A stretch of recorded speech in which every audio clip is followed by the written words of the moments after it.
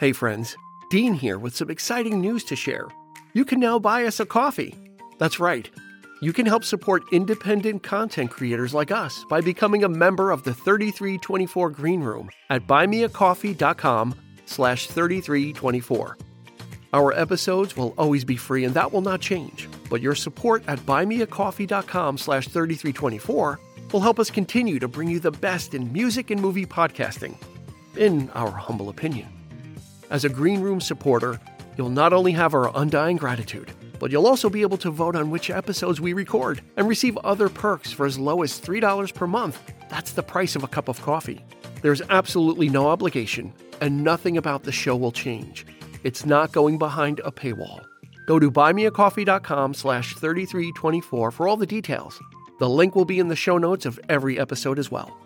We'll see you in the Green Room.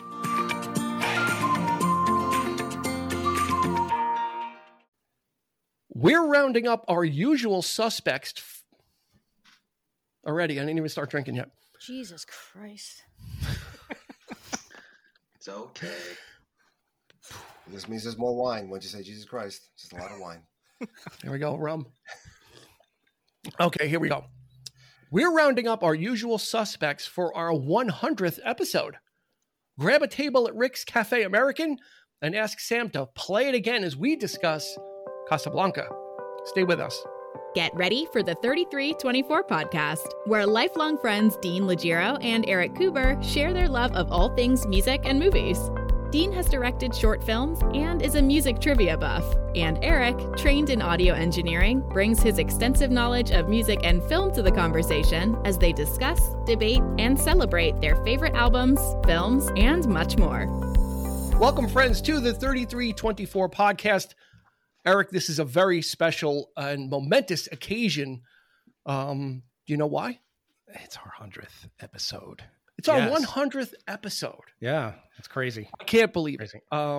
Usually, when we first got into this and I was doing all my research, the statistic is most people that start podcasts don't get past the 7th episode.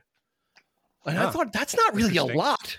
Like 7 isn't a lot to do. I'm like, we could do 7 and then quit after 8, and at least we wouldn't be the statistic. We would just kind of get over this. We passed it.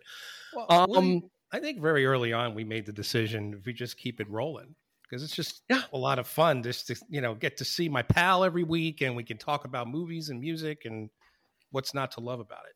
Yeah, and it's been a learning experience. It's been a growing experience. I listened back to some of our earlier episodes, and they're great.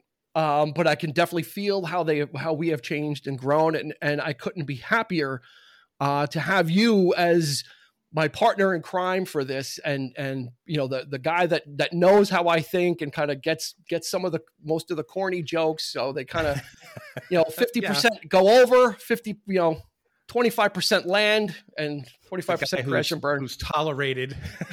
That's exactly right. And to our credit, I don't like to really pound the drum a little bit, but we have never missed a week of content.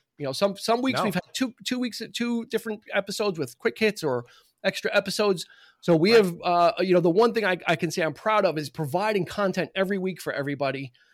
Even if you didn't care for the movie or the music that we did, we certainly provided that each week, and we're going to continue to do that. If you're in for another 100, I'd say so. Okay. Why not? Let's do 1,000. Let's keep it going. Wow. Geez. All right. I just want to give you credit too for doing all the techie stuff. You obviously have the voice for it, the head for it. I like to just show up. I just like to show up and talk and give my weird thoughts, but you did a great job building this podcast into what it is. Thank you.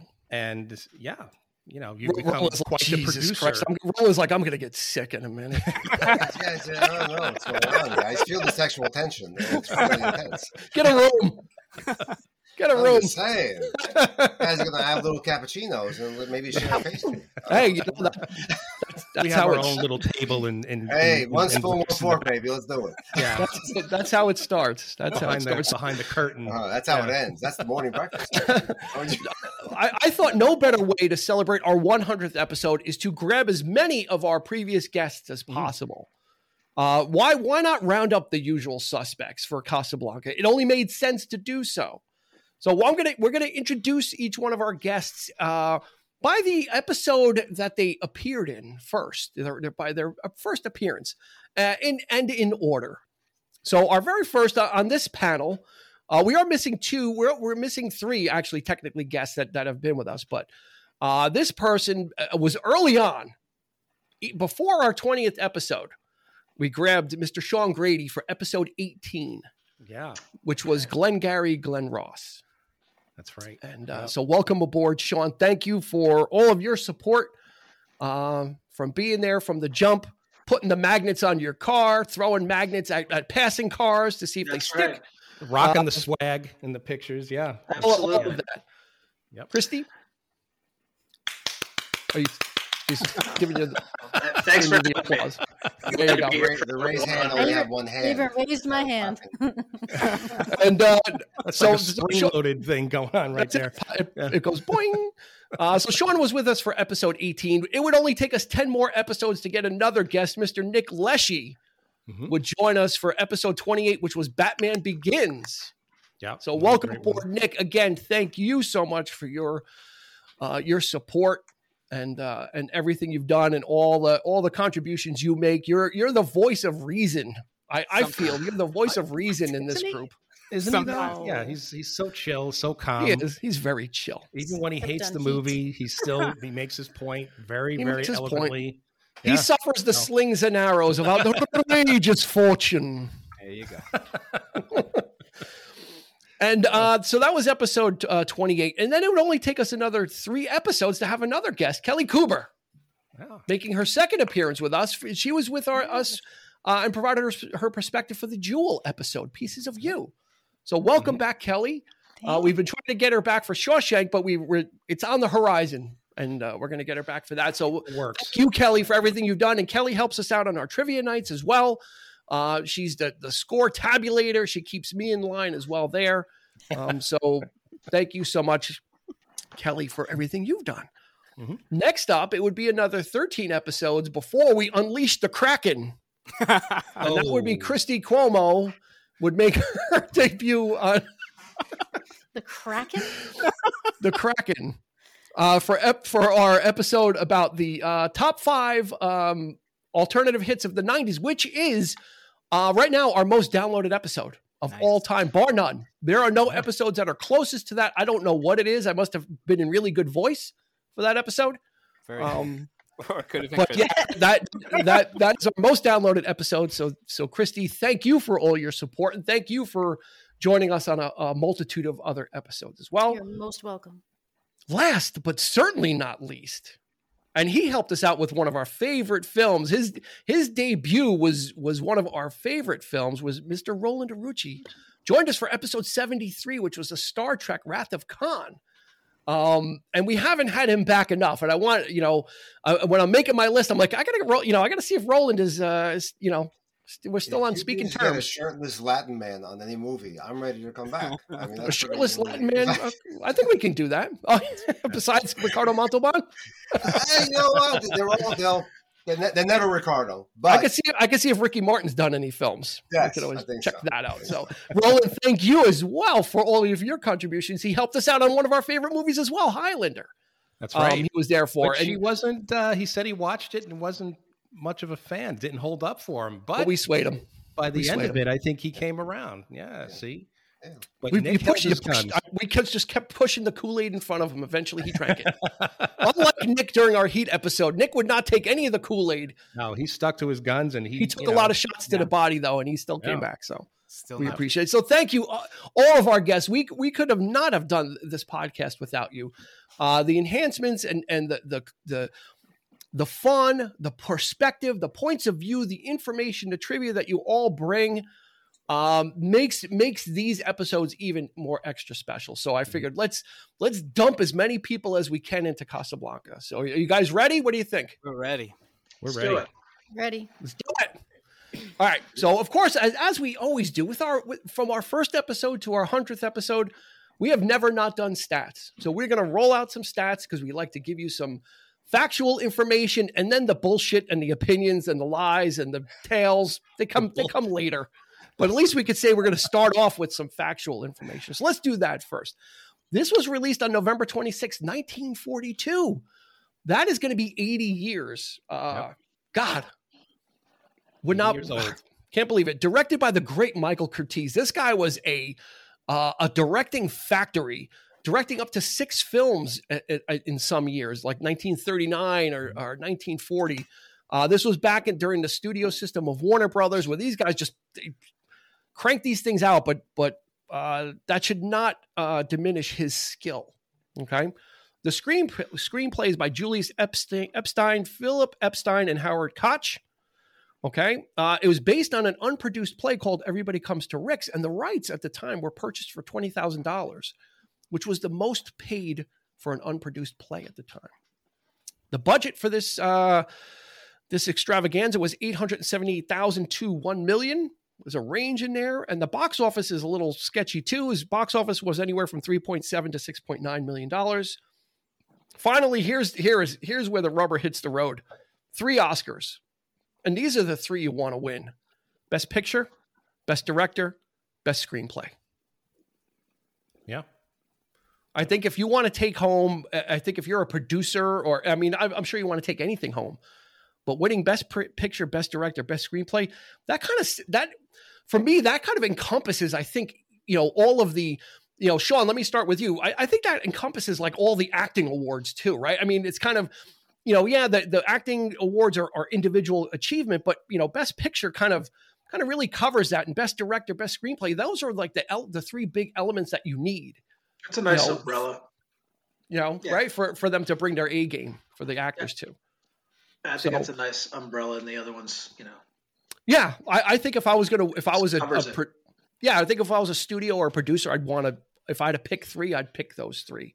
Mm-hmm.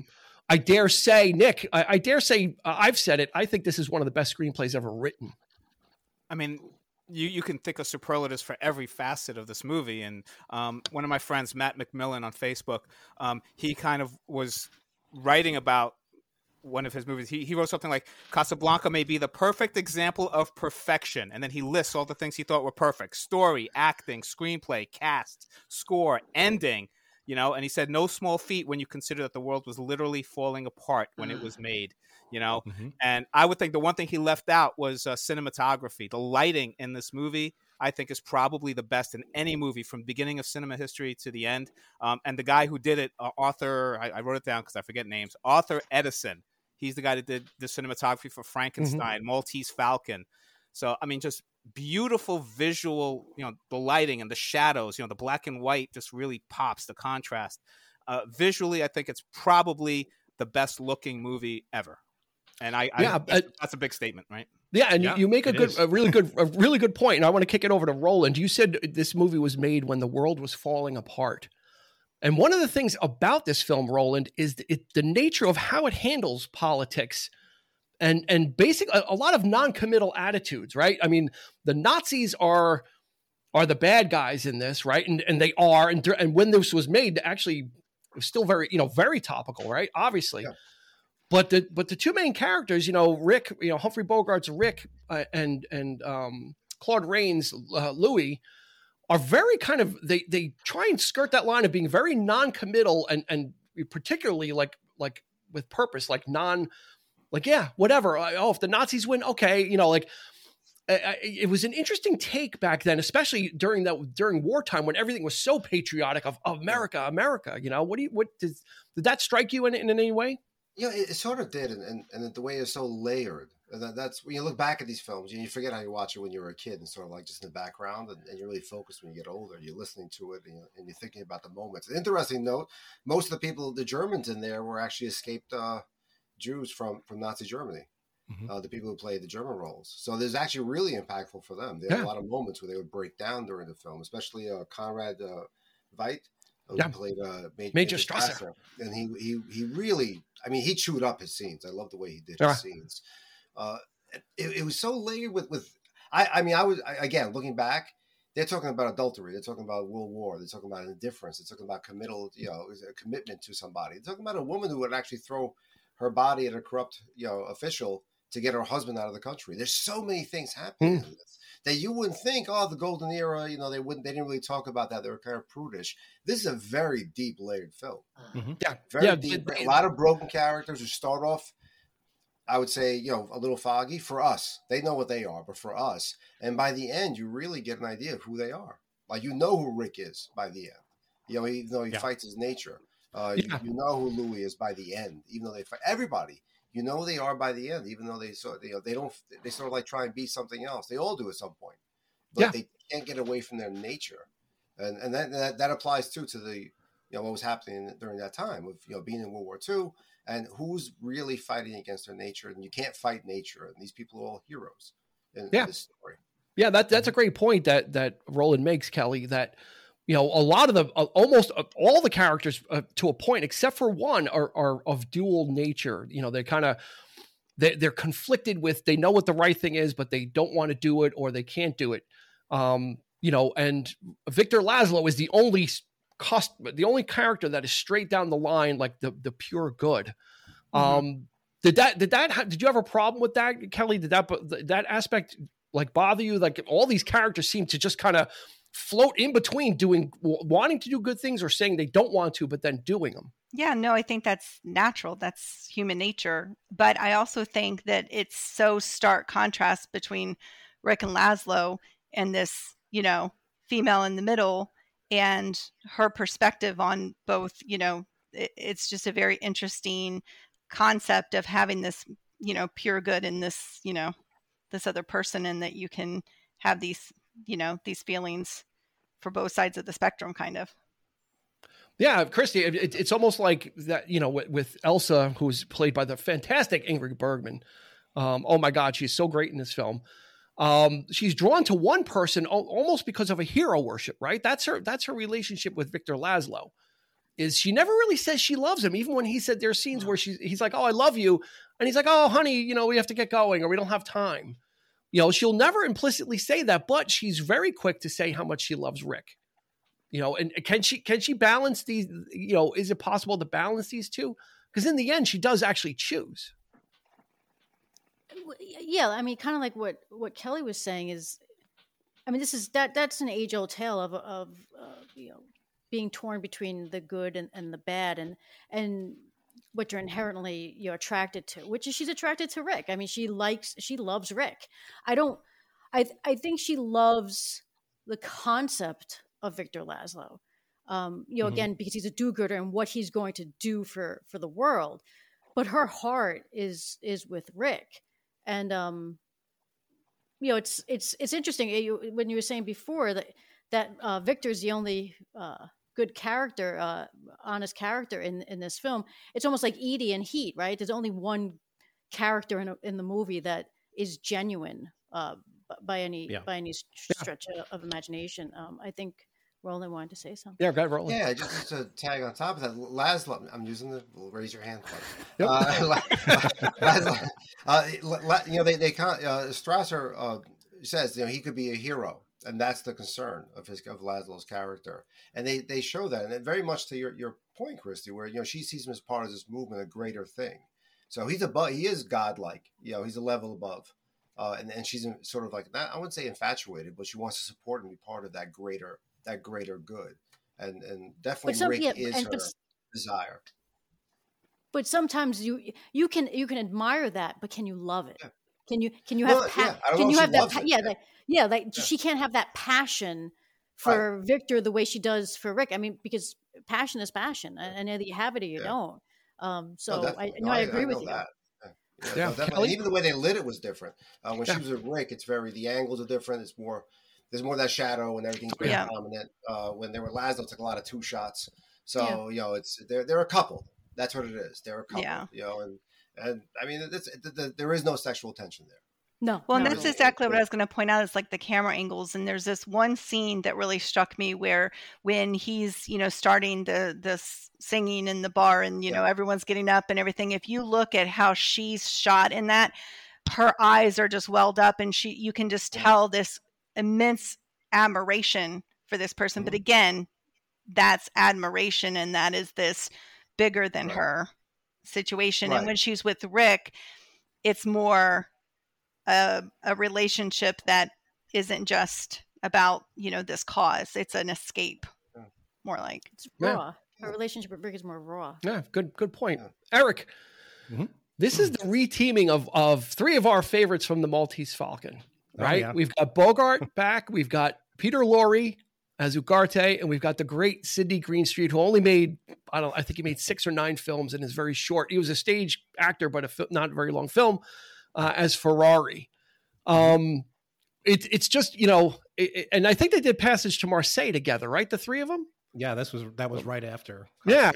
Yep. Yeah. So, I mean, I think seeing that from the beginning kind of gives you, if you're a Maltese Falcon fan, kind of watching Casablanca and seeing them three together kind of gives you that comfort level, because they were just so electric in Maltese Falcon. But we always often would talk about this, right? I mean, what's the better film? Like, is it Maltese Falcon or Casablanca? So we were always, I guess it all depends on what mood you're in. But I don't know. It's hard. Watching this again, I was like, man, this is a perfect movie. But then, so is Maltese Falcon. So I can't decide, because they're just so great. Yeah, Nick, they both have the benefit of rapid fire screenplays. I think that's what makes Maltese Falcon and Casablanca kind of similar. The pacing of it, the story moves, you get information that you need. But for me, this screenplay, there's just something about the cynicism, the wit, the stakes, the intrigue. What is that something you feel when you're watching it? I had forgotten what awards it had won. So the fact that the screenplay was one of them makes perfect sense, because the story, like Roland said, the layers are there. And then like Christy and Kelly were talking about just the dynamic of the triangle, right? Because remember the era that this was made, where apparently a married woman could not leave her husband in a story, that they would not have allowed it. So audiences at the time knew that she was never going to leave Laszlo. So you see in the storytelling how they're like talking about, she didn't know he was alive when they were in Paris, but watching the movie, she's in love with Rick, right? Yeah. So just right up until that ending, you're like, she's not gonna go on the plane. She's gonna, So the storytelling is just brilliant. I'd like to read the play because I've never seen it or read it, and I know it's very different, and they changed it. So maybe Christy, maybe you know more about that. So.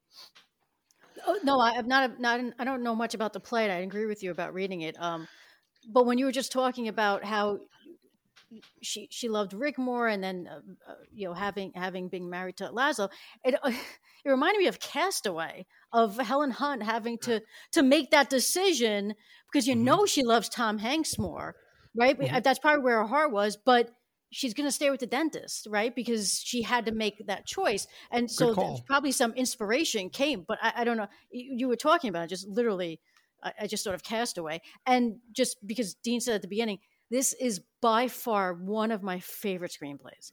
This screenplay is near perfect to me. It is absolutely beyond its time. Like even like what Roland was saying before, is you have all these different things they're juggling. I think Warner was one of the first ones to even bring up showing being anti-Nazi. It was in 1942.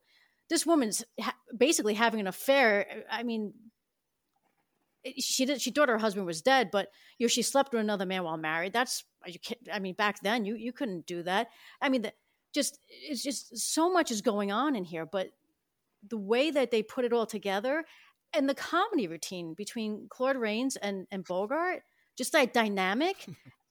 Every scene with the two of them is my favorite scene. Yeah. Sean, I firmly believe that this movie could not have been made without Claude Rains in that supporting role. Yeah. I think that he provides he kind of almost said he's not afraid to say what's on his mind, which was back then very open for a character too, especially with the innuendo that they were getting away with. A lot of this, I'm bringing a beautiful blonde tomorrow, Ricky, and I expect her to lose, at the roulette table. Sean, that you hadn't watched this much recently, right? No. So yeah. I mean, he's making innuendos about a gay couple too. Even when the girl brings the boy, with the husband. Yeah. Oh, he's minded. Yeah. I was like, that's actually really funny. That's really, really funny. They slide a lot of stuff in there. Yeah. That this guy he's not a very good, I mean, he admits, I'm just a poor, corrupt official. Yeah. You know, he calls it like it is, but they don't really gloss over it, Sean. Did you find that bracing for the time? Yeah, I was like, wow, this is a little racy. The woman, that poor young woman who I felt for her. She's like, I had to get us, is that wrong? Like looking for Rick's approval, for what she had done. And then I was like, remembering what she was going to do. She didn't. She was going. If I did it and kept it locked away in my heart, Well, yeah. 22. And he's like, send her in. He's like, another court request for the visa. Oh, send her in. And he's like, I'm like, yes. He's just got a steady thing of women coming in, and that roulette scene is great because of all the side characters, Eric, that fill out this. This is one of those films, much like when we talked about Heat, like all the side characters fill in the world. And in Casablanca, it's even the roulette player in the beginning is like, oh, can I have 20,000? I'm so sorry we lost it. And then Rick comes in and fixes the roulette.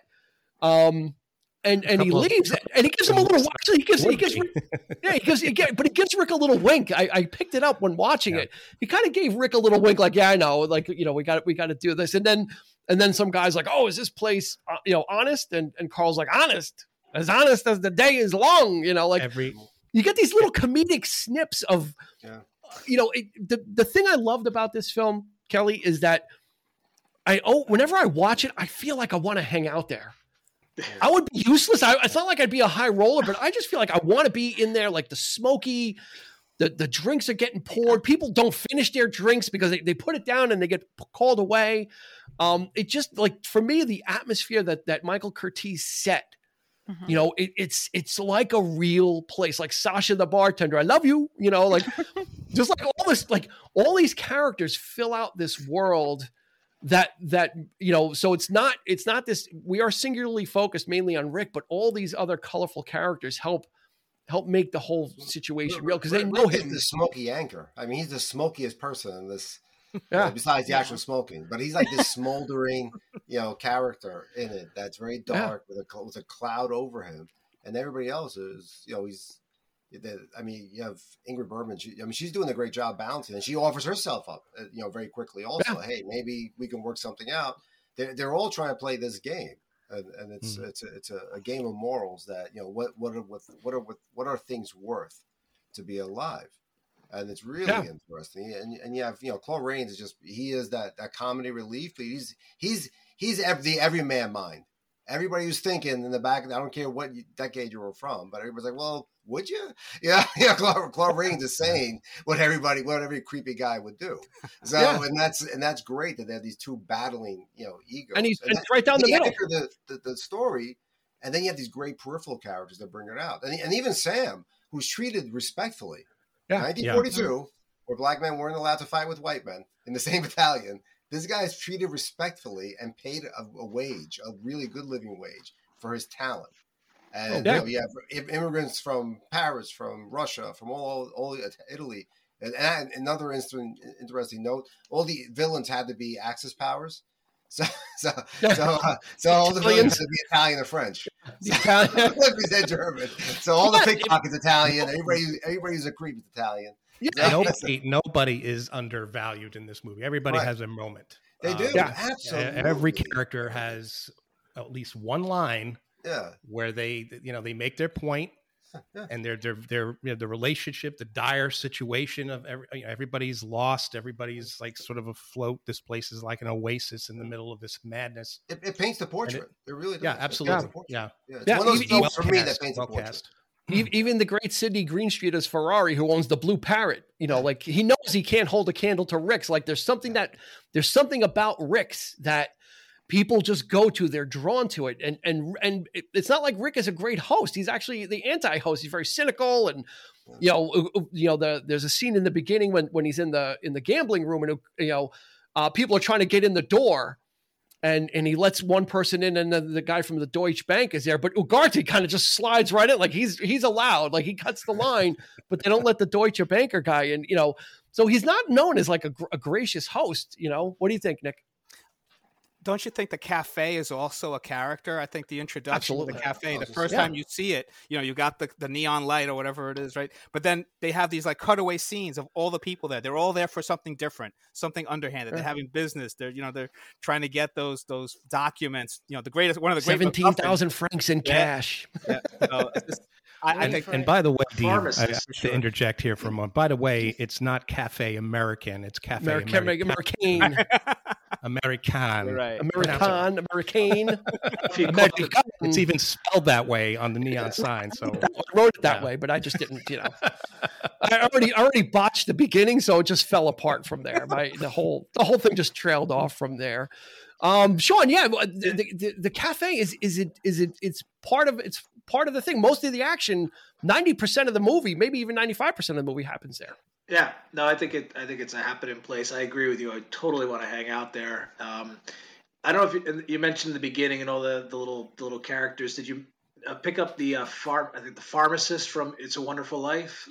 The one that he's right. These guys. I can't remember his name. The one that smacks. That he works for. His kid dies, and then he's got a little cameo in the beginning of that. And Mr. Gower. Mr. Gower. Mr. Gower. That's it. Yeah, he's got a little cameo in there. I think there's a rumor that Benny Hill had a cameo in it. I heard that rumor too, but I didn't. Really? It was Jack Benny. Must have been really young. Benny Hill, Jack Nicholson, Ben Affleck. We could just kind of. Matt Damon's never there. It wasn't Matt Damon. Since Roland brought up Matt Damon, the two people who can make any ex-smoker want to smoke is Humphrey Bogart and Matt Damon. Matt Damon in Good Will Hunting is a phenomenal smoker, and Bogart is a really good smoker. Like he's a good walker. He's cool. He does it. He does it very well. Very few people know how to walk on screen. No, he knows what to do with his hands. He's got he has a certain persona about him. I don't know what it is. And drinking, the amount of drinking, like I said, the amount of drinking or the drinks that get poured and then they don't finish. Like Rick gets pulled away. He takes one little slug and then he goes to another table. And it's all a character. That prop work is a character. It's building that tension of everything's so urgent you can't finish a drink. So was Rick's Cafe the inspiration for Cheers? Maybe. Could be. Maybe there was no Cliff. Even though I can see Norm. Well, it's funny. The bartender Sasha, he wasn't the original choice. The guy who plays Sasha was actually a drinking buddy of Bogart's. Oh yeah, and they got along really well. And the first guy really wasn't funny enough, so they kind of put this guy in who was an actor, but he was a drinking pal, and he just stole the show. Yeah. I love you, Yvonne. Just like those little aside, and that whole Yvonne character, she kind of looks like great character. She kind of looks a little bit like Ingrid Bergman. Kind of resembles her, and he's and Rick is just so flippant to her. I never planned that far ahead, and he's he's icy towards everybody, but he seems like he's even more icy towards women. So you see from the beginning that he's damaged a little Kelly. You kind of get that feeling that he's kind of, he's hard to everybody, but the scene with Yvonne, he's just brutal. Yeah, I definitely picked up on that. But that establishes him. I think also the allure of him and Rick's Cafe is that he's ambivalent to everyone, but equally. So he's harsh to everyone the same. And I think that's what that character of that space is why people gravitate towards it. We have there's a level. I think there's a level of respect going on there. Yeah, when people, he's hard and he's got this shell. Yeah. He's wearing this mask. He's to everybody. To everybody. So, but they respect that about him. They know what to say to him, what not to say to him, how to interact with him. So he keeps that level. So he needs that. He's got that reputation, and I think that's important to. Let's not forget he's a heartbroken man.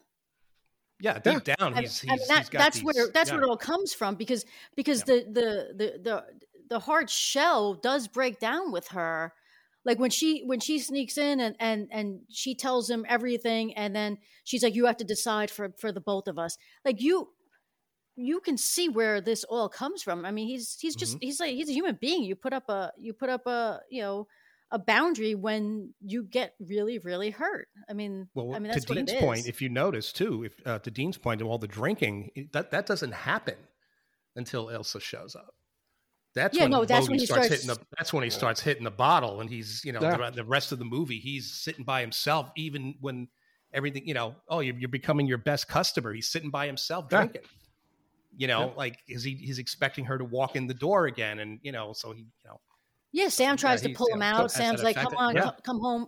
Come with me. Let's get out of here." Yeah. Carl too. They chide him a little bit, so it's a lot of that. Yep. That raised the tension. What do you got, Nick? That flashback then to Paris is so jarring to me then, because you see Rick happy. That smile looks real, and what you've seen so far, and it's coming from the him kind of just having that drunken thing. It's just like it's amazing. That first encounter, he's horrible to her. Yeah, he's basically calling her basically a whore. Aren't you the kind that tells? And she's absolutely despicable to her. He's just let me talk about that flashback a little bit. Kelly, I was thinking about this today, and I'd never thought about it before. Do you think that the flashback would have been more impactful if it was in color? No. Just the flashback, is that a gimmick? No, would that have been? Yeah, it would have definitely how different it was and how different he was. It would have been maybe a little heavy-handed. Oh yeah, my life had color. But I was thinking about it. Were you thinking? No, I think that this entire movie would be lessened by being in color 100%, because, like you were pointing out before, the cinematography, the angles, the lighting, all of that is so much more stark in a black and white film. If it was in color, a lot of that would have disappeared. And 100%. If you notice, every intimate scene with Rick and Elsa, it's shot like noir style. They are shot in the dark. And when he's, to go back to talking about Laszlo and her, everything is in broad daylight. When she's talking about her husband, it's in broad daylight. But when they're intimate, when they're kissing, when they're dancing, even in the flashback scene, they're shot in the dark. It's very intimate, and it's very sort of noirish style, and that was done on purpose. So yeah, they wouldn't have had the same effect if it had been in color, And they did colorize it at one point too. I think I just meant for the flashback part to colorize that, to kind of separate it. But it's Sean. It's a good thing I didn't direct that film then, because would have been a bad thing. Sean, one of my favorite scenes also is the Viva la France scene. So when Laszlo's upstairs with Bogart and they're talking, and then all of a sudden the Nazis start singing, whatever their song is. I don't know what it is. Sorry, Nazis. And he kind of rushes down. He kind of rushes downstairs. You don't have to apologize to Nazis. It's okay. Yeah, it's the only thing I'm going to apologize for. Knowing the song. But when Laszlo rushes downstairs and kind of Bogart looks behind and he grabs the orchestra and they start. I think that's a turning point, because that's when everybody starts to realize, even Yvonne, because she was at that point hooking up with the Italians or the Nazis and kind of almost to spite Rick. I think it was a turning point for the film, because then that's when Strasser realized, he goes, look, if he can do this in a bar, what else can he do? And that's kind of when the tide really turned towards maybe keep him in Casablanca, Laszlo, and we'll keep him under wraps to, I think we need to get rid of him. What did you? It's as compelling as any battle scene, any violent battle scene on the battlefield. It's a battle of wills. It's about, he's stirring everybody up. It's just as stirring and just as dramatic, and it's a hell of a scene. Yeah. Roland brought this up earlier, but that scene, because you had a lot of refugees playing these extras, was an incredibly emotional scene. The tears were genuine. They were real. Yeah. It was a real. So when only three born Americans. Yeah, only three Americans in the entire film. Sam, Bogart, and then the young girl that comes to him. She was like an executive. She was the stepdaughter of Jack Warner, I think, or something. Well, even Michael Curtiz was an immigrant. He's Hungarian. You know, Hungarian. He came, when the war started, he came to America, got his start there. So everybody was feeling that vibe. Yeah, you're right, Christy. It was. The political climate was hot, and to handle, to kind of again to have Americans just be so, Rick is just so staunchly non-committal. Right. That's an interesting thing too. And Louis is just Louis kind of like, if you win, if like to the Nazis, like if you win, that's great, and they're like, well, what if we don't? He goes, well, you're Nazis. You'll probably he was like always just trying to like placate just so he can kind of keep what he has, like his grift, kind of like that. I think Sean, that was his main concern is like, let me keep my thing going. And I'll just weather these other things are inconveniences to different varying degrees. Does that sound? Yeah, but I think didn't he do some, fighting for certain causes that, might have been underdog type causes? I mean, that's kind of what I got, that there's a part of him that still has a conscience, I believe. And that maybe he might not wear that on his sleeve where he's, where he stands, because it's not safe. Also, right? Keeps it all close to the vest. Yeah, and probably for self-preservation too, because it's not safe to sympathize one way or the other. Roland, what did you have? Yeah, I mean, we're looking at this film, from Eyes in 2022, but during this period, 2022. Are we there? Yeah. But you're looking at that at that time period. There were fascist wars. About 20 years before that, Italy already was established as a fascist country. So a lot of people did go to other countries and do these battles, all the way from the Greek independence all the way to there. People were just jumping to other countries and starting these wars for freedom and idealism. So these characters really fit well within the worldview of that time. And the interesting thing for me is when you look at, let's say, it's not really a patriotic movie. It has nothing to do with being American. He happens to be American, but it doesn't have anything to do with being American. He actually can't return to America. So seeing a movie that is anti-war, anti-German, yet not really pro-American, and very much on a human level, now a human person, an individual, can have an impact on the greater good of the world, is something you rarely see. I think that's probably what's very compelling about the story and why it's just a strong script. Yeah. It's very human level. It's not world level. It's not Marvel Comics. It's very DC. It deals with a small city. Yeah. Nick, what do you got? Rick's background, like Sean was saying, they hinted like that, he was running guns or he was doing stuff to help the cause. And then I think the implication is that once his heart was broken, he kind of was like, I don't care anymore. So he was helping both sides. He's like, oh, you want to arrest this guy? Go ahead, do it. Oh, you want to? Yeah, all right, I'll help you. Get the papers you need. I stick my neck out for nobody. Yeah. So I think that's the implication. Yes. So, no. He did Peter Lorre. He did a Peter Lorre. Peter Lorre a little bit. Yeah. You're right. I didn't. Did I do Peter Lorre? No, I just said Peter Lorre. You did, but you've done. You did Peter Lorre. You did. Yeah. You've done better though. Rick, help you me, do Peter please. Lorre better when you do Pinky. There you go. When you do his Pinky in the Brain Ren and more, Stimpy. he's better. Ren and Stimpy. Ren and Stimpy. Eric, what do you got? I just wanted to piggyback Roland's comments about the worldview, and keep in mind too that this isn't actually 42; it's 41. America was just entering the war at this point, so in my mind, Rick represents America by the end of the movie. But what he does and the sacrifice that he makes, he's going to go off. Now he's a patriot. Now he's going to do what he's going to do. It's almost metaphorically like he is representing America at this point. That America is now entering the war. That we are part of this now. So that was and also the concept of America, because a lot of the most of the refugees are trying to get to America, right? That's the whole thing. Is Carl sits down and celebrates with it's one of the lighter hearted scenes. He celebrates with an older couple. He's like, oh, we're going to America, and well, we're going to speak English from now on because we're going to America, and the young couple, we want to get to America. So there was some kind of like underlying patriotism of America is where the still the land of dreams. Like that's where no one was saying everyone wanted to get out of Europe, and the only place to go was America, right? And there was nothing stable at that point in Europe, so all destinations led west in this case. to America. So there is, it wasn't bang you over the head patriotism of rah, rah, rah USA, but it's there that, hey, America is where we want to go because that's the safest place right now. So it's kind of interesting from that. Yeah, it wasn't the rah, rah, rah, let's go, but a little more kind of toned down, I think, a little bit more.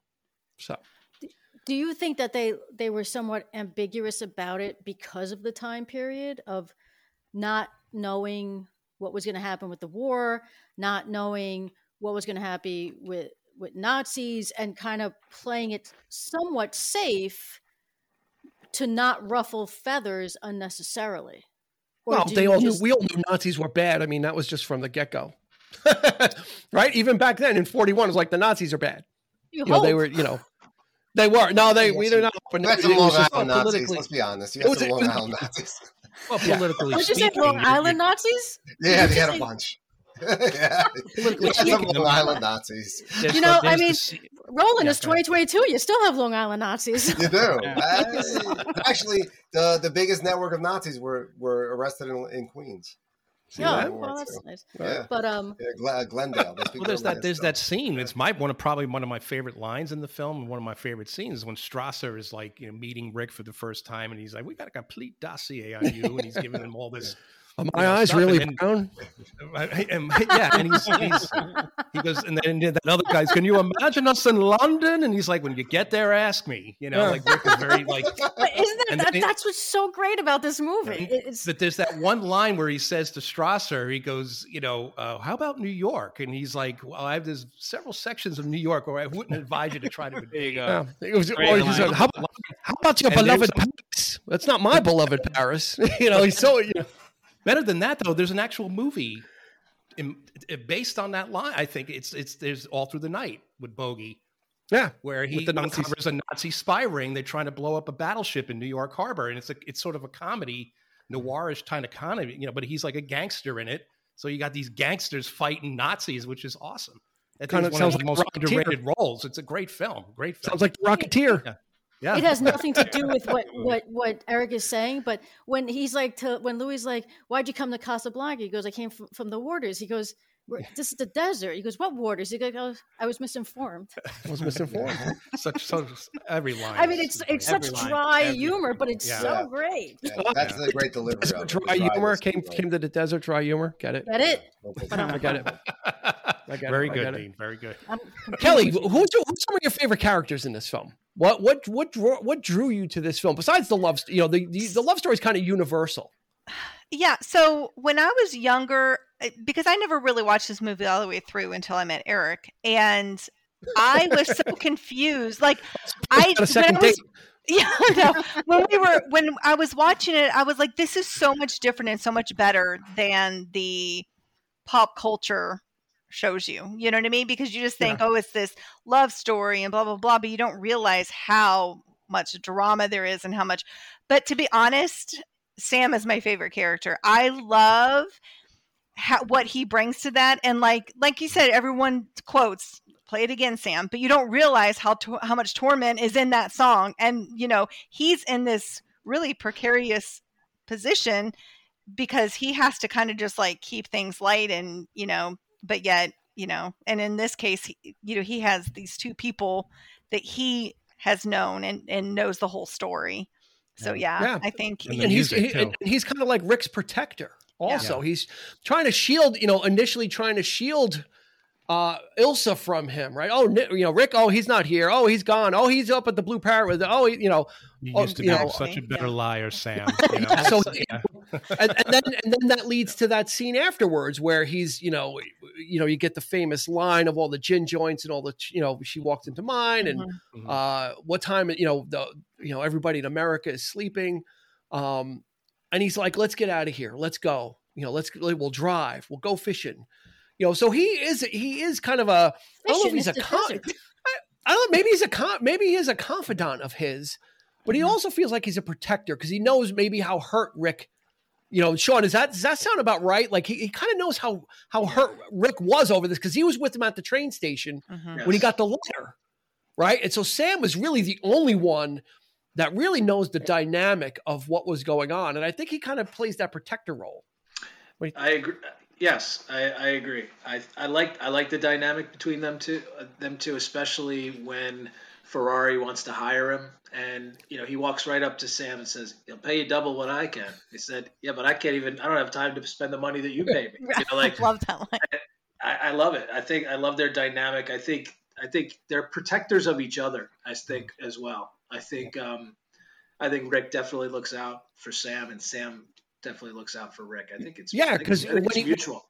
Yeah, because also, Sean, when he sells his place to Ferrari, he goes in. Everybody stays or it's off, and Sam gets 25%. And he goes, I know he gets 10, but he's worth it. Yep. He's a value, and Ferrari was trying to get him from the beginning, so he was Sam was like a hot commodity. Yeah. For what he brought, it was kind of like, and it was a great line in there, like, I don't buy and sell people. Go ahead and ask him yourself. Yeah, to Roland's point, I'll take my hands out, To Roland's point, it was very respectfully done, and they weren't afraid to acknowledge it either. Like, I don't buy and sell human beings, what are we doing? Refugees, it's the same thing, and so you're basically doing Sam, that. It's right, exactly. So the whole situation is so human and so for a movie of its time, it wasn't afraid to show those faculties, and it was done in such a clever way that it was in the writing that it was just everything is represented. I feel represented the right way. Nick, what do you got? Dooley Wilson in the role of Sam is, so great, and they were supposed to dub over his vocals for that iconic song, and luckily they didn't, because him singing, as time goes by, I can't imagine anybody else's voice with that song, and it's been done so many other times before, but that's the really an iconic thing. I prefer. Oh, my head is curling. I like knock. Since we're going with Dooley Wilson, I like knock on wood. That's a great one. Knock on wood. Yeah, I like knock on wood. Because everybody in the bar is singing. It's kind of like that song where everyone's like, who's got trouble? We got trouble. Yeah. Trouble. It's interaction. It's like I could totally be in there with that going on. Yeah, it's fantastic. And he's definitely the one who model. Kind of progresses the story, because he kind of it's almost like a handoff, depending on what he's playing and things like that. It transitions the scenes, which is a lot with those he hightails it out of there. Like when Rick comes, so I thought I told you never to play this again, and then he sees Ilsa, and he grabs that bench and pushes that. pushes the piano out of the way. He's like, it's on like Donkey Kong, and I'm not staying because he gets the hell out of there. He's like, all right, I've done all the blocking and blocking I can for him. Oh my God, this screenplay is just electric. It crackles with intrigue, comedy, melodrama, drama, romance, I think threat, political intrigue. Really, if you look at the directing, the directing part of it, of how he painted the scenes and the little nuances in the characters. And it probably is his perspective of being a refugee and coming from a different theatrical background, not a very American theater or film background. I think that's a little bit why it's allowed to be so gritty too. In that sense, very human. That he's showing it from a different, more likely a very German, production POV. Sure. Which was the dominant. You have Brecht and all that European, stuff. And this is where this Threepenny Opera. This is where that plays into that darkness. That you want to show things a little bit peeled back. And the only peripheral characters to me are Rick's. That's his conscience. That's the people who keep him sort of on his rails. Like one guy's telling me, calm down, have a little drink, don't have a drink. I wouldn't do that with a girl. You're a good man for not doing that for a girl. And then they're sort of helping him guide his wheels a little bit. And he does show that respect by making sure that Sasha, all these people are still employed. Yeah. So he gives it to them essentially. Like they got to have their jobs. And that's when Carl, kiss. Oh my, I love you, boss. Like they, that heart of stone or heart of ice starts to melt. Get away, you crazy Russian. We see it slow. Like we see it slowly melt. Where, he brushes off the young woman. Right? He's like, well, too bad. Hopefully you get to America. Not my problem. Yeah. But then goes and helps. And she see in that great roulette scene again, she knows like the husband is oblivious. Like leave it there. Yeah. Like he has no clue what is all the machinations that are going on, that the that she was going to sleep with Claude Rains, that she spoke with Rick. Like, this guy has no idea about that. And then she's got no idea that Rick can fix the roulette game, you know, and that he does that for her. And he does, he's like, he does it, but doesn't want the hugging, you know, like with Sasha, when he hugs, he's like, get off me. Like, he doesn't want that. He just kind of wants to do these things and almost for his own conscience, but not conscience, not for, you know. When she hugs him, he's just a lucky guy, even to her. Like, he's not going to acknowledge that he did something nice, you know, something. Because he can't let his reputation get he's got a reputation, exactly. You know. That's right. Yeah. You know, it's like, you know, you're right, Ugarte. I am a little more impressed with you. You know, poor devils. And I love the fact that this young couple, they're in it from the very beginning. They just show up. They were in the first shot. They were one of the first shots. Several scenes that they just keep popping up, and you know there's something happening there until it finally, you know, that scene just changes the nature of. Yeah, and the guy with the ring. Like there's all these like the guy selling the ring. The pickpocket kind of is working. He's at the cafe, then he's in the bar, and there's just all these just kind of characters that are just kind of doing their little scams in Casablanca, like trying to take advantage of these refugees as they're coming through. Just trying to, they're coming in to get out. You can see the doing, right? It's like the waypoint.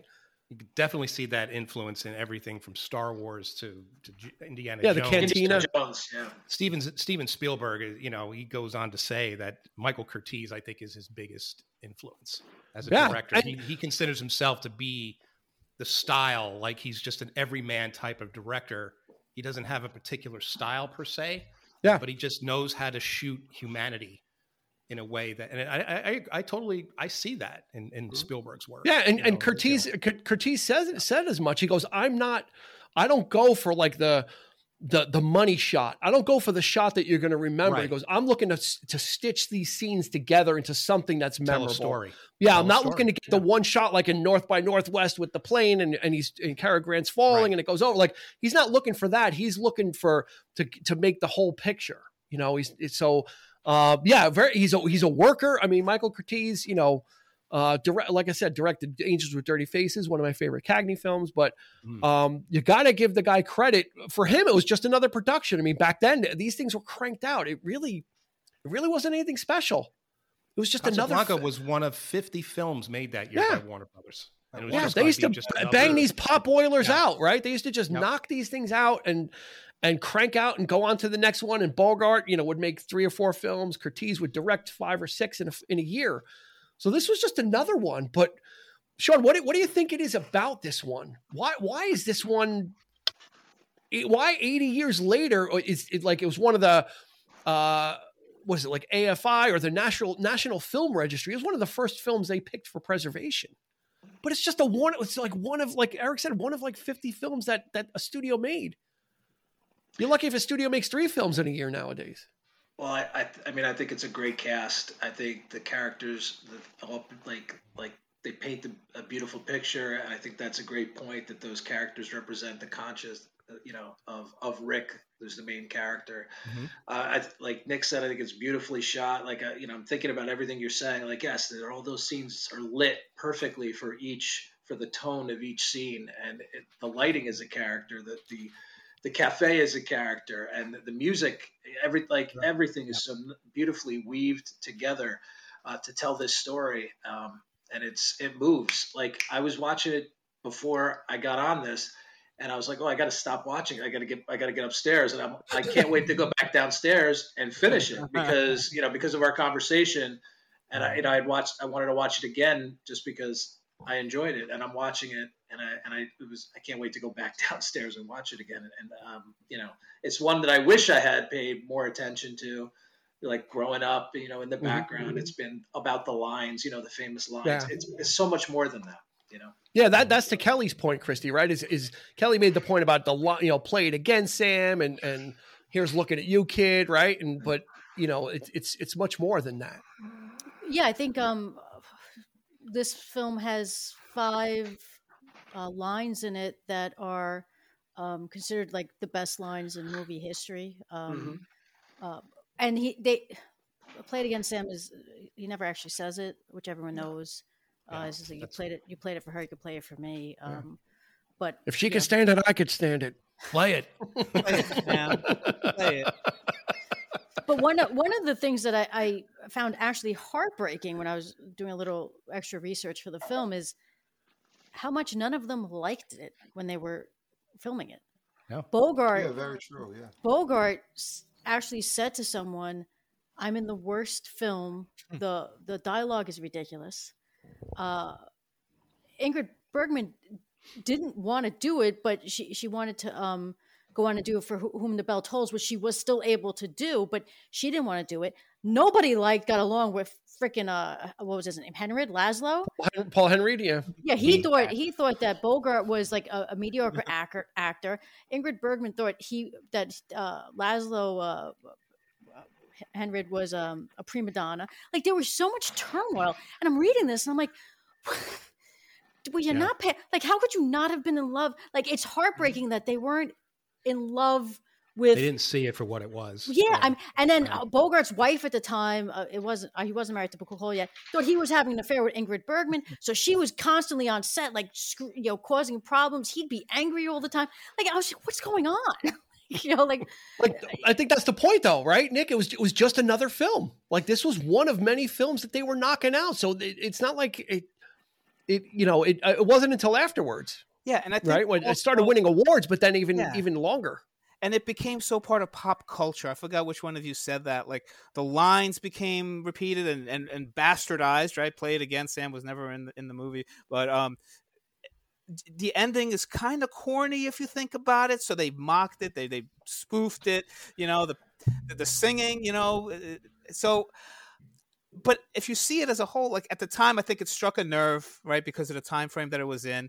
And then over the years, I think people just see the perfection of it, like the casting, and it doesn't matter if the actors liked it while they did it. They gave some hell of a performances, right, together, and the timing was great, and it just works. It just works. Imagine if they actually liked filming it and what we would have had. Yeah, and Kelly, Nick said the ending was kind of corny, but Kelly, I think the ending was kind of like before we had The Sixth Sense. This was like a twist ending. It was a perfect ending, right? Because they were totally leading you in a certain direction.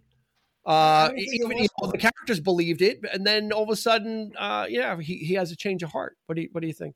Yeah, no, I was just going to say that it's almost like I was saying before I had seen the whole movie, and you think that is almost like we'll see you soon type of a conversation, not this is the end of the line forever kind of a situation, so that's where I think when you go back and see it for what it is, that it really hits you. All of these things that has been spit out in culture, and that Play It Again, Sam, she actually says, play it for me again, or something like to that effect. And it's like to have that, like, as soon as she sees him, she's transported back to Paris. You know what I mean? She's like, oh, I have this, past life that, for a moment I can, have a little bit of relief from what's going on. Yeah, and the look on his face when he sees her the first time, it's like horror. There's a little very small smile, and then there's like panic. I mean, and Bogart may not be one of the greatest actors ever, but in this movie, he really. What's that? What'd you say, Nick? Good. No, Sean. We got a bunch of gasps for that. I guess. I agree with that statement. I do. I think that I like him in this, but there's times where I feel like it's just him. He's good for this. He's very good. Maybe because they were a little detached. They didn't ever overthink of who they are as a star. And he was able just to act. Someone who's got to act. It was later in his career where he kind of broke the mold a little bit, maybe with Caine Mutiny and African Queen. But up until then, it's like he was like a one-note kind of actor. Like you knew what you were getting. He was always the heavy. So much, right? Yeah. Everybody was doing the impressions of him because it was kind of easy to do, right? Yeah, I mean, he was always the heavy, and even in Maltese Falcon, that was like his first breakthrough role. And this was still, this was only 42. I mean, so he still had a ton of stuff ahead of him. Yeah. So he was probably still somewhat of an unknown quantity. Again, these guys are contract players for Warner Brothers, so they just they get assigned the movie. It's not like nowadays where they're picking and developing, and it's like here's what you're doing. Here's the script. So I could see where I'm not getting along with Nick, but Nick was Nick is under contract too. It's not like I can choose this and we do that. It's kind of like here's the roles you're getting. For it kept a lot of actors working, but then other actresses like Bette Davis and some of the other ones really rebelled against it and said, well, I'm not getting to choose what I want to do. But this seemed like lightning in a bottle. It seemed like everything, all the tumblers just kind of came together for a movie. Like I watched this. When I watch it, I look forward to watching this film. I really get immersed into it. I really got. I go all in with the characters, with the atmosphere. I really kind of just sit back, like as if I'm in the bar, watching what's going on, not participating, but kind of there when all these, sitting when Rick is signing the checks and writing it in that black pencil type thing, and I just, Curtiz really did create something special in what was one of 50 films. So I think that's, if you've never seen, if anybody listening to this has never seen Casablanca, or like Kelly said, you look at the box art or the DVD art, and it's Bergman and Bogart like embracing that climactic scene. That does not even begin to encompass what this film is. No, right, Christy? Do you? Yeah, what do you got? I hope this was untrue. And if it was, thank God the studio. Are you just giving us more bad trivia? I am, because when you're talking about it and talking about it, because I'm talking aware of it. Talking about it. Talking from Boston. You're gonna have wicked trivia. You're gonna knock some wicked trivia for us. Have some coffee. Madonna, who I love. We're gonna take this with a grain of salt. Wanted to play Ilsa and have Ashton Kutcher. Yes, Ashton Kutcher, who I also enjoy, play Rick. When was this? In a remake? Yeah, in a remake, which by the way, I enjoy both of them, but I don't. She could be his mother based on age, and there should be a list of films that you can never remake, and this film has to be on that list. Same for Citizen Kane, On the Waterfront.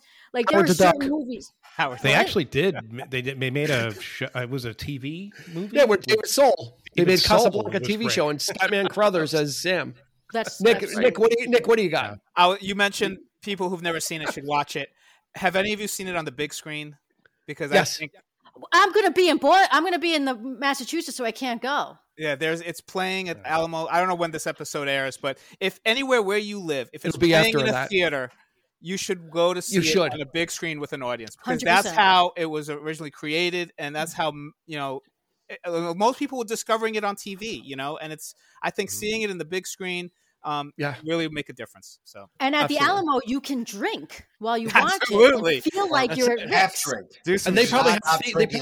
Oh, I drink when I watch it every single time. And every time I'm breaking out the whiskey. They probably have themed cocktails too, knowing the Alamo. And as he pronounces the bourbon. And you can bring candy cigarettes with you and puff on a candy cigarette. There you go. Dean, we should bring out Turkish coffee because they drink. I'm ready. Yeah, Ferrari. I noticed that Ferrari was drinking Turkish coffee. Roland, I thought of you. I noticed Ferrari was drinking the Turkish coffee. I was like, there we go. I'm in Prince Coffee Shop, East Tremont. Arthur Avenue. Does Carl remind anyone of what was his name? Souza in Carlito's Way, the club owner. You don't think that they're exactly alike? You mean Sasso? Sasso. Tell me they're not exactly alike. Carlito. Sasso. And now look at Carl with Rick. It's the same thing. Could be a little bit. Just a little bit. Carl did immigrate to Queens and then fell into the Bronx. There you go. We know what happened. Right, so as we do, let's wind it down. We've got a bunch of people to go through, but let me start with Kelly. We like to do favorite scenes. Oh no. Okay. What do you got? What stands out for you? What's one? I mean, there could be a lot. Like I've said in other episodes, the whole movie could be a favorite scene. Yeah. But what do you have? What's one that really, like, for you, it's kind of like, I can't wait for this one. Well, the funniest part to me, and Eric's going to have to help me out on names because I never know who is what. But that scene where he says, gambling is illegal, and he goes, "Here's a winning, sir," and he says, "Thank you." Yeah. I I'm love that. There's I'm gambling shocked going there's on. gambling. He's like, "Here's a winning, sir." Oh, thank you. I love that because it just seems so. It's not that it's out of place. It's just. It's like timeless. Like that could be any kind of, like casino type of thing. And then I don't know. That's my favorite. Louis is just so corrupt that he doesn't care. Right. Yeah. It's like Strauss is like, shut this place down. He's like, why? Find a reason. Shocked. Gambling is going on in the system. Here's your winnings, sir. Oh, thank you. He just sticks it in the back pocket. We're still shutting it down. Yeah, he is corrupt and he knows it, and he's got no scruples about it. He'll make bets on whether Laszlo is going to get out and escape. And he's like the chief of police, and he's making these bets. Mm-hmm. So yeah, it's just. And by the way, he's a terrible smoker. He's not a good smoker. I don't think he was a real smoker in real life. He's not inhaling at all. Like he's no Bogart. Okay, he doesn't need to. He's no Bogart. The way he sits in his uniform and the way he stands in his uniform and he's got that wave in his hair. Claude Rains is the man. Sean, what do you got? Yeah, go ahead. Favorite scene? It's tough. I like the scene when Ilsa has just come and Rick it's at night. He's got the bottle and him and Sam. Sam's like, let's get out of here. Let's go fishing and I like that dynamic between the two of them. You really get a sense of what their relationship is, and I like Sam is one of my favorite characters. I agree with Kelly. So he's like one in and one out. That's the way like Ugardi leaves and Elsa comes in. It's kind of. Yeah. That's the way my luck is. Christy, what do you got? Actually, well, Kelly and Sean both each stole a scene. I enjoyed both of those scenes very much. Stole it, or they actually like those scenes. They liked them first, so they stole them. You probably liked it before me. I just spoke before you. Wait, hang on, Christy. Before you go, Sean, do you have any of the Casablanca action figures? Oh, I don't have that, but I have. Do you have the Rick with the trench coat figure that came out? No. He's getting something. Was this guy in Casablanca? No, that's Arnold Tote. No, wrong. No, he's a Nazi. He counts. Inspired by, right? Some of this got to be inspired by Casablanca, right? He absolutely he counts. He's a Nazi. He's a bad man. Okay.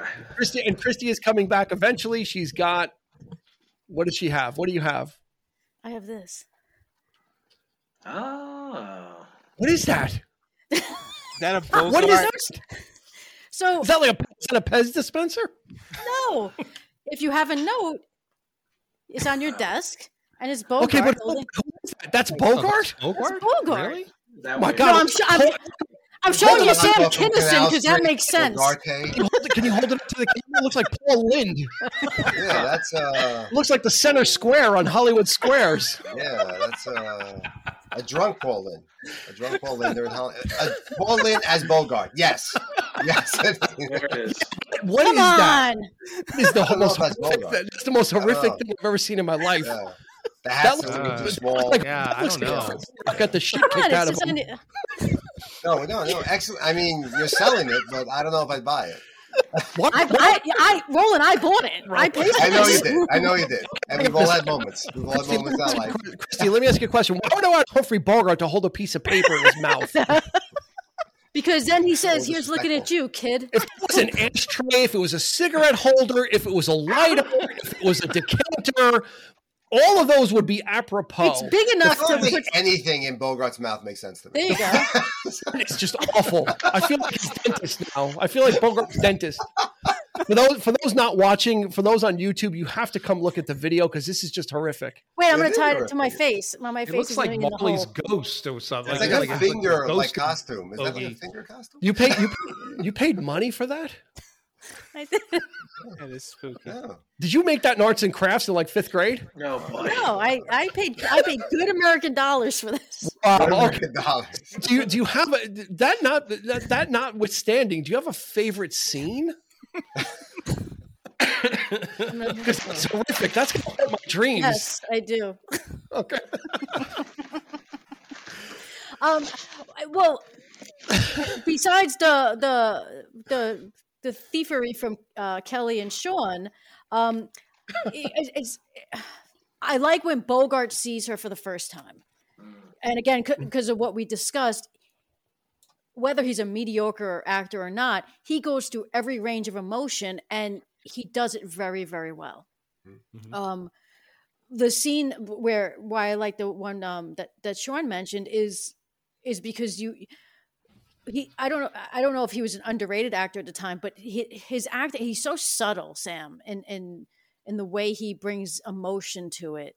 Like he just doesn't overact. Like he's even when Rick comes in and he tells him to play for him, and he's just like, oh, Jesus Christ, like why do I get stuck in the middle of this? Like I just want to play. I just want to get paid and work. It's just yep.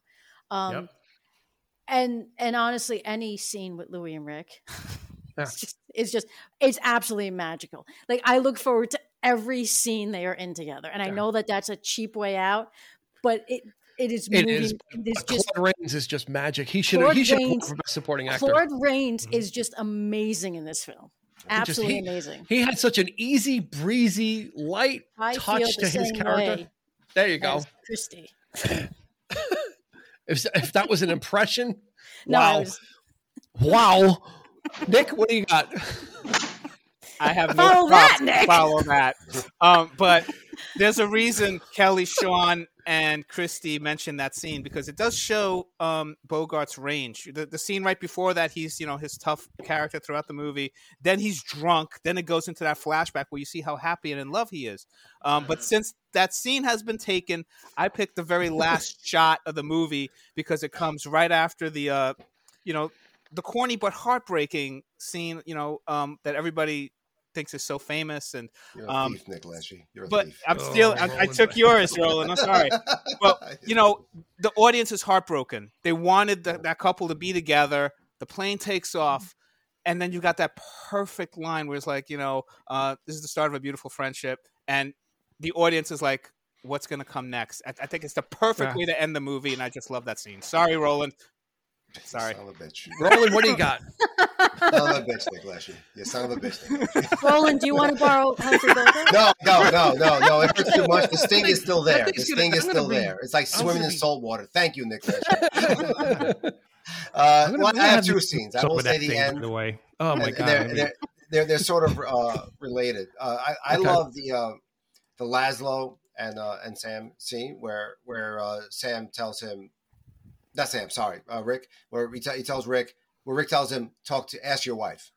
Yeah. I think that's the pivot point for the movie for me. Where that's I said, ask your wife. Yeah, go ask your wife. That is like that's raw. Your Bogart saying, "Go ask your wife. Go ask your wife," and that is the pivot point for me of where there's the final dialogue of where, okay, now this is who he is, and he's peeling away himself a little bit, and he's showing a little bit who he is. And then at the end, I think that's showing who that character is, and that's why it's so. I don't find it corny. I think it's a very sweet moment of somebody showing who they really are. Yeah, I agree. This is all part of my plan. This is who I am. God bless you. Loved it. You too, my friend. Best of luck with her. I got to do other things. I got to find myself again. And he just reinvents himself again. And that's part of it's the next thing. He's reinventing himself again. He's constantly reinventing himself. Cool. And he makes himself a different persona. Is it a gun runner? Is he fighting fascists in Spain against Franco? Is he friggin', opening up a restaurant successfully, or a cafe that's, blowing everybody out of the water? Instead of an Adobe, essentially, the Blue Parrot's like a mud hut. But and this place has got glass and marble. It's like, what the hell? It actually sounds a lot like my life, fighting the fascists and then having a bar. I've felt like I've had a lot of similar experiences. No, I see it in you. You wear it well. I'm surprised the studio system, what the hell? He keeps it very low. I'm surprised the studio system didn't turn this into a buddy movie series. Of them. Yeah, wait for Bob to jump in. Crosby. Yeah. The road to Berlin. The road to Berlin. Yeah. What do you got? That didn't play so well. For most of that war, that didn't play so well. What's it going to be, Eric? Oh, for me? You. Aside from the scene where he helps the couple, I love that scene. That's, and of course all the accolades that everybody, all his staff gives him. I love that. But I think to add to Roland's favorite scene, I also like the scene, the little exchange between Rick and Laszlo when they come back from the meeting. And it was like after Ilsa tells Rick her whole story and what happened. And then Carl and Laszlo, they came, and he's wounded and he's wrapping the towel around his hand. And he's like, there's that little exchange about, why don't you care? Like, I wonder if, he's like, you might as well stop breathing if, because, don't you think this, you ever stop to think that this is all worth it? Why are you doing all this? And he's just like, why are we alive? And, freedom is everything, so I love that scene, that little exchange. And past that point, you don't know what Rick's, you're kind of uncertain where Rick is going at this point. Does he care? Does he not care? Yeah. So they keep it ambiguous until the very end. And it's such a great second half, or that third act of the film, would just, and as from what I understand, they didn't have an ending. They didn't know how to end this thing. Yeah. They shot it sequentially because they were still writing it. Right. And it was like they were making it up as it went along. And it's just brilliant. It's brilliant that there was such a change and such a, so that's probably my favorite. Yeah. I mean, you know what? Paul Henreid probably has the least amount to do with his character because he doesn't really change. He really had a thankless job, but he really was the anchor of the unchanging good. No matter what was thrown at him, he understood. Oh, my wife fooled around. I understand. You thought I was dead. I understand. Like he really is. I don't know if he's a patsy for that or he's like the greatest guy in the world. I'm not sure. But my favorite scene, there's a couple, pretty much any side character. Okay. So the night after Sean's favorite scene with Bogart, when he's, was drinking and he meets Elsa at the market and she's looking at the lace and he's like, oh, 700. Oh, friend of Rick, 400. Oh, extra special price for Rick, 200. Like it keeps marking it down. Like I love those side, like they're having a conversation about something really serious that happened the night before. And Elsa is totally blowing them off. Like, you know what? I don't care what your story is. And this guy's still trying to sell them, sell her fabric. And she's like, I'm not really interested. Like normally in movies today, those people would be in a coffee shop sitting next to each other and it would be an intimate scene and you would just hear them talking. And instead, this guy's like interrupting, like still trying to peddle his wares, like he doesn't care. He doesn't care. He don't know what happened last night. He's just doing his thing, so I love those scenes of those characters they have no clue. They're just doing their grift. They're just trying to do what they do, not knowing all this other intrigue. And then, but my favorite thing, it's not even a scene, it's just a couple of shots, is at the very end, right? So Strasser, Louis, Rick says, hey, call the airport, tell him we're coming. And Louis calls Strasser, right? And Strasser's like, what is this? Like, man, and he get me to the airport. And then Strasser goes to the airport and he's going to, put that phone down, and Rick kills Strasser. And there's a moment where they cut back and forth where all the police guys come and Louis stops. He looks at Rick. There's a cut to Rick. And then Louis says, round up the usual suspects, right? There's that moment of tension because Rick he didn't tell Louis what was going on. He kind of betrayed him throughout this, but there was that moment where Louis decided also to take a stand, because then he's like, then he opens up the Vichy water, he's going to pour it, and then he looks at it and he throws it in the garbage, right? He's, I'm done with all this too. It's time for all of us to kind of take a stand, So that was a nice resolution. He's still Louis. He's still probably smarmy and he's still subject to corruption, but they make a great pairing. And I think that was my favorite scene. So for episode 100, we have advocated to the heavens for watching Casablanca. And I can't thank Kelly enough. I can't thank Roland enough. Sean, Christy, Nick, and of course, where would Eric is the co-host, so it's not even like I have to thank Eric. He's every week. It's our show. We do it together. It's been a great run. It's been great fun. See, I did a little rhyming there. Great run, great fun. Wow. Thank you guys for joining us for this episode. There are a lot more to come. See, Christy, we can manage a bunch of guests. It is doable. It's doable. Yeah, this was great. We can do it like a charm. Work like a charm. No technical difficulties we whatsoever. even had a seventh guest, the seventh, finger puppet thing. Yeah. That's right. Special appearance. Oh my God. Hi, Eric. He looks like a Eric. That thing is horrible. It's like one of those. He looks like a Ray Harryhausen statue come to life, like Clash of the Titans. I should have done one of of those It's like British the villain puppets. for Roger Rabbit. I should have done this entire podcast like this and just kept moving it when I spoke. What do you have, Nick? What's the last word on your I have puppet? one question about the puppet. Okay. Christy, when you It's not a puppet. whatever it is, did you know that was Humphrey Bogart? Or I mean, Yes, that's why I bought it. Really? It said that on the packaging. It said Humphrey obviously- Bogart on the packaging. I can see true art and you Well, cannot. here's the thing: when we do Yankee Doodle Dandy, she's going to pull that out and say it's James Cagney. I'm a Yankee Doodle Dandy. I don't think Bogart ever moves his lips as much as that not like in real that. life. Yeah. If you know what? If I planned ahead and remembered I had this, I would have bought a pack of cigarettes. He never had a clothespin for a mouth. So anyway, that's going to do it for this episode. Again, in order of original appearance, Sean, thank you so much, Sean. I really appreciate all, Sir. It says Bogart right there. It does. Going to Bogart a cigarette. Thank you, Sean, for all your episodes that you've been on, and we look forward to many more. We love having you, and we love being here. Sean's the original purveyor of the action figure. So, second in order, Nick Leshy. Thank you so much, Nick. Thank you. It's been great. I love Nick having on because he's an easy mark. I can make him laugh very easily, so he makes me feel good because I watch him break up, and it's like, okay, that's good. Kelly, looking forward to a lot more from Kelly in the next 100 episodes. We're going to be getting a lot more films on. So Kelly Cooper, thank you so much for everything as well, for all your support.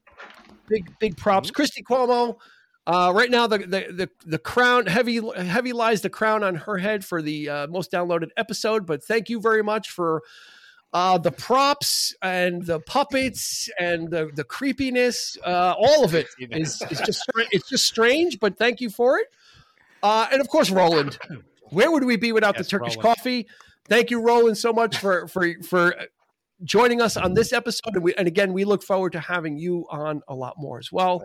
Thank you. And of course, Eric, congratulations, Eric, on 100 episodes. Same to you, sir. We did it. Yep. Big round of applause. Yeah, there we go. That's what we're talking about. And the Congratulations to you guys. And as we close, the biggest thank you is to everybody that's even if you've only listened to a minute or two, we appreciate it. That's a minute that you stayed. And if it wasn't your cup of tea, that's fine as well. It's quite all right. But for the ones that like it and hang around, we appreciate it. It really is a joy to, and I hope that comes out in our episodes, that we really love talking about music and movies, and we really have fun, and we want like-minded guests. And that's why we have these people on all the time. Is because they love talking about it too, and it's infectious, and it's something fun, and hopefully it's a little diversion from everything that's going on in this crazy world, that you could take an hour or so to yourself and let us whisper in your ear or on your smart speaker or in your car when you've got some windshield time, whatever it is. Just got weird, Dean. This is creepy. But this is creepy. Stephen King. I got very Stephen King right now. I'm getting all sentimental. That's why. A little bit, maybe. But this is creepy, right, Dean? Is there? That's important. Yeah. This is the creepy thing? That is the creepy thing. But the important thing is that we really thank everybody for their support and appreciate it. We're going to keep bringing you a lot of great content. That's going to wrap it up for episode 100, Casablanca. So thank you, Sean, Nick, Kelly, Christy, and Roland. And for Eric, as we always say, this has been Dean asking you to please be kind and rewind.